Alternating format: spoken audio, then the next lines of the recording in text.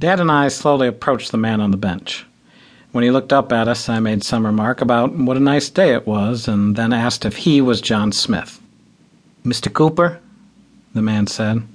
Dad nodded. The man slid to the end of the bench and invited us to sit down. The man looked at me and then at Dad. "Who's this?" he said. "This is my son, Elliot Cooper," Dad explained. "My name is Clay Cooper. We both work out of the office, and we both handle cases. So tell us what you need, and we'll tell you whether or not we can help you. How does that sound, Mr. Smith?" Dad started to turn toward the man, but Smith advised him to keep facing forward. "Is that your real name?" Dad said. "It's the only name you need to know," Smith said. "Now, do you want the job or not?" "We can't give you an answer until we know what it is you want us to do," Dad said. "Would you care to fill us in a little?" Smith looked down at the sidewalk, but spoke to Dad. "I need you to find a guy for me," he said.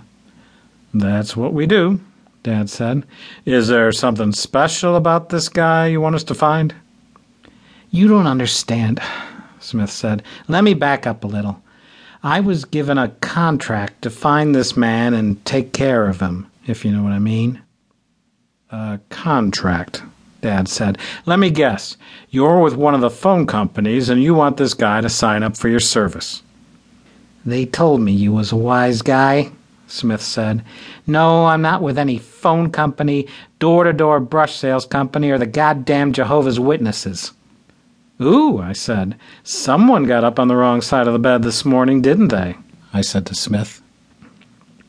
"Look, kid," Smith said, "you smart-mouth me once more and I'll kill you where you sit. You understand me?"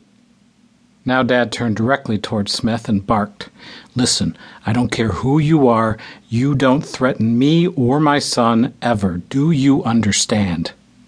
Smith's coat came open to show us both the hand that held the gun with the silencer screwed onto the end of the barrel. "You got something else you want to say, smart guy?" Smith said. I held up both hands and showed Smith my palms. "Hold on there," I said. "Slow down. We're not looking for trouble. Suppose you just tell us what it is you want." Smith closed his coat again. "I don't guess I have anything to lose by telling you," he said. "What are you going to do, anyway?" "About what?" Dad said.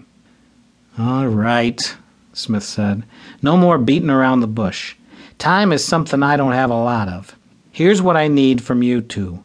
I was hired to kill a guy, and I got paid up front.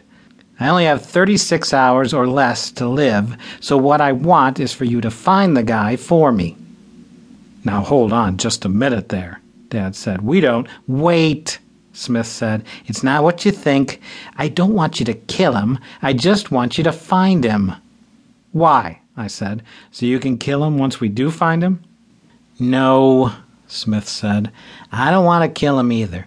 Listen, yesterday someone slipped something into my drink and it made me woozy.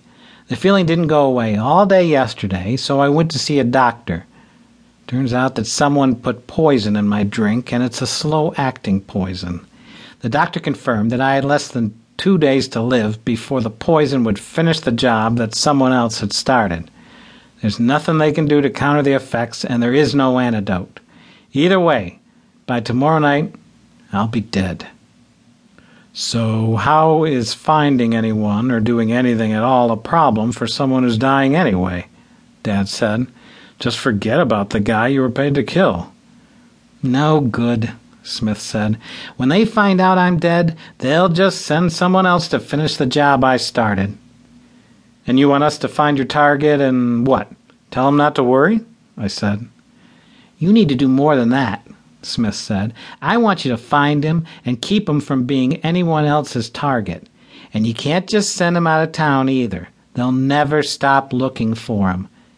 No, what I want you to do is find him and fake his death so they'll think he's dead and stop looking for him." "Who is this they you keep talking about?" Dad said.